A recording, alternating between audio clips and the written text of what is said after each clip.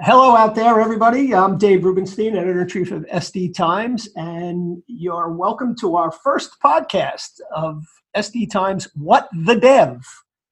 I got to tell you, I'm still not sure what that means, but we had a vote in here, and that's what we came up with, so we'll figure it out as we go along. That's it. Here we are. So anyway, you guys probably didn't know this, and when I say you guys, I'm talking to our staff, of course, Jacob Lukowitz, Jenna Sargent, Christina Cardoza, our editorial staff. SD Times actually was a pioneer in podcasting. We launched one about 7 or 8 years ago, and we would interview analysts to see, talk about the news of the day and other, people as news broke and things like that. So I like to think of this as the end of a not so brief hiatus of podcasting. And as they say in the movies, we're back. So we'll see how this goes. Anyway, so this time around, we'll probably be doing much of the same thing, interviewing industry thought leaders and newsmakers and commenting on trends as they emerge. And of course, putting our 2 cents in along the way. So as I said before, our team is here. Christina Cardoza is the news editor, and Jenna and Jacob are our digital and online editors. So Jenna, I know you're at Strata in New York City today. So what's been going on there? What are you seeing? So I've been seeing a lot of focus on cloud here. A lot of focus on cloud and a lot of focus on machine learning. A lot of the companies I've talked to are kind of working on solutions to help organizations bring their data into the cloud. I talked to one company called Alluxio, and they seem like a company to kind of keep an eye on. It seems like there's a lot of interest around them. This is all according to what they said, so take that with a grain of salt. But the problem that a lot of data scientists run into today is that there's like all these different applications spread all over the place. It's not just like one database. So there's a challenge of getting that data into all those different places and doing it kind of in real time so you can get real-time analytics on it. And they're kind of developing a solution to deal with all that. And a lot of the companies here seem to have a big focus on cloud and machine learning. I mean, machine learning is nothing new, but it's still around. There was a few interesting keynotes this morning. One by Microsoft, a guy named Jonathan Foster, who worked on Cortana, like the original Cortana team, and he was talking about designing AI for human interaction. He cited this study. I can't remember what university did this or what organization did this, but there was like this like toy robot that like looked kind of like a bug, and they had the subjects, like they told them to smash it with a hammer, and like a bunch of them did. And then they told them all, they like tried to do this again and was like, okay, now his name is Frank. And like, no one could like do it because like we like attribute like a personality to like these AIs. And so he kind of talked about like how they tried to give Cortana a personality. So she has like 5 personality types. Like there's witty, professional, friendly, and I can't remember the other one. And like, there's all these different things that she'll say based on like which personality type she's doing. So, well, as long as that was obnoxious, because that would be horrible. Yeah. If you had that in your in like your navigation in your car, and it was like, you just missed the turn, dummy. You know, you yeah.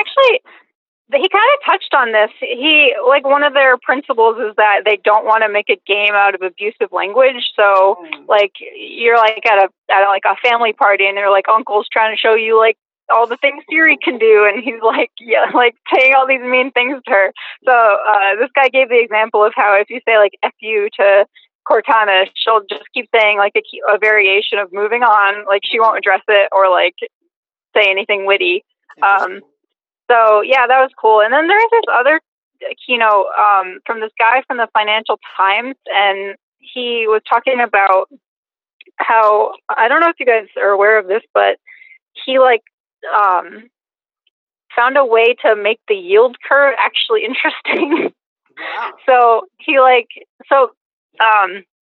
he was like animating it and like showing all these different modifications, like changing the speed of like how frequently it's updating, and then like sometimes one of the models was like to leave a trail every so often so you can compare it. And then they actually added like sound to it, so they like generated music to go along with it, so that like you can actually like associate, like you can basically, if with your eyes closed, understand what's going on. So like if it's doing well, it's like upward arpeggio, and if it's like in a down, it's like going down. And then he like showed us what it sounds like right before the 2008 recession, and it was like very ominous music. So I thought that was kind of interesting, because both of those talks kind of were about, they talked a lot about like making technology more inclusive. Like, so this accessibility for people with disabilities or something. Yeah, because he was talking about how he like kind of envisions this screenless future where like all of the information we're gathering is like audio, and just trying to make it not all screens, and I don't know, it's kind of interesting. Oh, that sounds really great. All right. Well, thanks for that, and enjoy the rest of the conference. So I want to turn it over to Jacob now. I know he's got an upcoming podcast on virtual reality, I believe, right? So what's that about? So a lot of interesting things happening there. As of now, Oculus Connect is going on. There's a couple of things coming out of there. There's this new kind of virtual reality social space called Facebook Horizons, which kind of reminds me of the game Second Life. Have you ever heard of that? No, but I'm old. Well, it's been around since 2003, and that long, huh? Yeah, and it's still around now. People are still using it now, and basically, you just get to customize your own avatar, and that's how people socialize over there. So, I mean, everyone keeps saying that this is going to be the year where VR is the huge thing. What was that movie? Wasn't there a movie?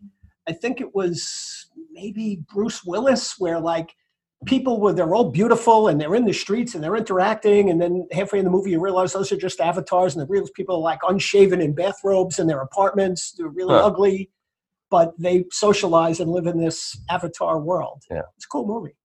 Well, it's only a matter of time, I think, before we start seeing people wandering around with their whole VR headsets out outside.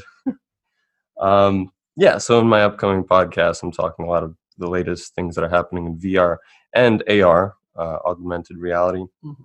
And when it comes to practical use cases, we're seeing a lot of things being mostly popping out of augmented reality, whether that's for retail. You can basically position like an IKEA furniture piece in your house and see exactly how it looks before going to the store and dealing with the burden of packing it up and unpacking, busting a few car windows on the way. There's other use cases already. We're seeing dashboards kind of popping out the speedometer and everything using that, and we're seeing Apple. Companies like Apple and Facebook really, really investing in those things right now. I mean, with the release of ARKit 3.0, developers can basically use those technologies now for whatever apps they're making. So I just bought this car, right, and it's got the lane controller to keep you from drifting out, and I can see how far I am in front of the car in front of me, and I can set my cruise control that if I get too close, the car automatically slows itself down. And would you consider that augmented reality? I think augmented reality still has to do with visual perception, whereas I think that's more akin to autonomous driving vehicles, which is another huge advancement in technology. And a good topic I think I should cover for another podcast. Definitely, there's an idea from there. For sure. Yeah.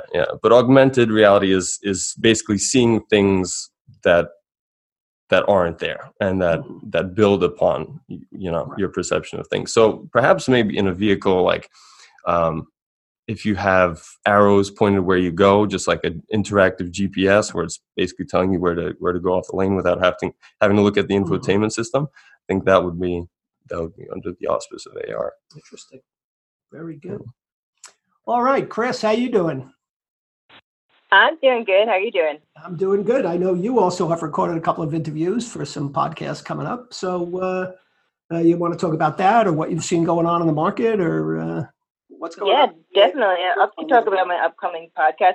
Well, I could talk about what I plan on doing sort of for the podcast, because it's funny you say like the name is sort of random to you, What the Dev, but to me it's sort of a play on like software is always changing, and the way that people are coming to do software or trying to tackle delivering faster and being competitive is always changing. So to me, it's like, what the dev, like what is even going on right now? Right. So my podcasts are sort of looking at the trends and trying to decipher like exactly what is the dev, what the developers are looking at right now and what's going on. So I've done a couple calls. Microservices are obviously a big thing and everyone's moving towards them, but there's a bunch of anti-patterns that people don't realize, that they're putting microservices together and they're focused on the word micro, which means small, but it doesn't necessarily mean that. So I talked a little bit to Chris Richardson, who's done a lot of talks about this, on what the anti-patterns are and what to look about for. Looking at cloud native, that's another big thing that's coming up. Serverless, sort of looking at the architectures that people are doing and how they have to rethink their software now and design it for the modern world. That's it. That's plenty. No, that's good. I'm trying to think. Yeah, I had actually a talk because I wrote a serverless article for our October issue, and one of the guys I talked to, I didn't do it as a podcast, but I recorded the conversation. And he had a lot of great things to talk about. Serverless is so new and everyone wants to jump on it, but he was a little bit more cautious about jumping on it and why. So that's something else I'm going to put together and publish. All right. So I, of course, will be at the Star West Test Conference next week, talking to vendors and testers and getting more information, I guess, about automated testing, continuous testing. Now people are talking about autonomous testing, and it's certainly an evolved space. I remember years ago, the company that used to own SD Times put on a conference called Software Test and Performance Conference, STPCon, and then we couldn't cover that space for years because we had a non-disclosure agreement after we sold that event off. And when I first went back into that market like 4 years ago, nothing had changed from the 5 years that we couldn't talk to them at all about testing. But in the last 4 years, it's really exploded with, of course, Agile and DevOps and all those things that require testing to be done alongside development. So obviously continuous testing and that sort of thing is kind of going to be the very, very hot topic there. But I'll be curious to see what the next step is now. Where does that go from there? So, I'll be talking to folks about that and hopefully finding out some new patterns that people are coming up with, some new trends, and we'll talk about those also. All right. Cool. So I hope our listeners kind of get the idea of what we're going to be bringing to the table here. And thank you all for your time today. And so I would say until next time, this has been What the Dev.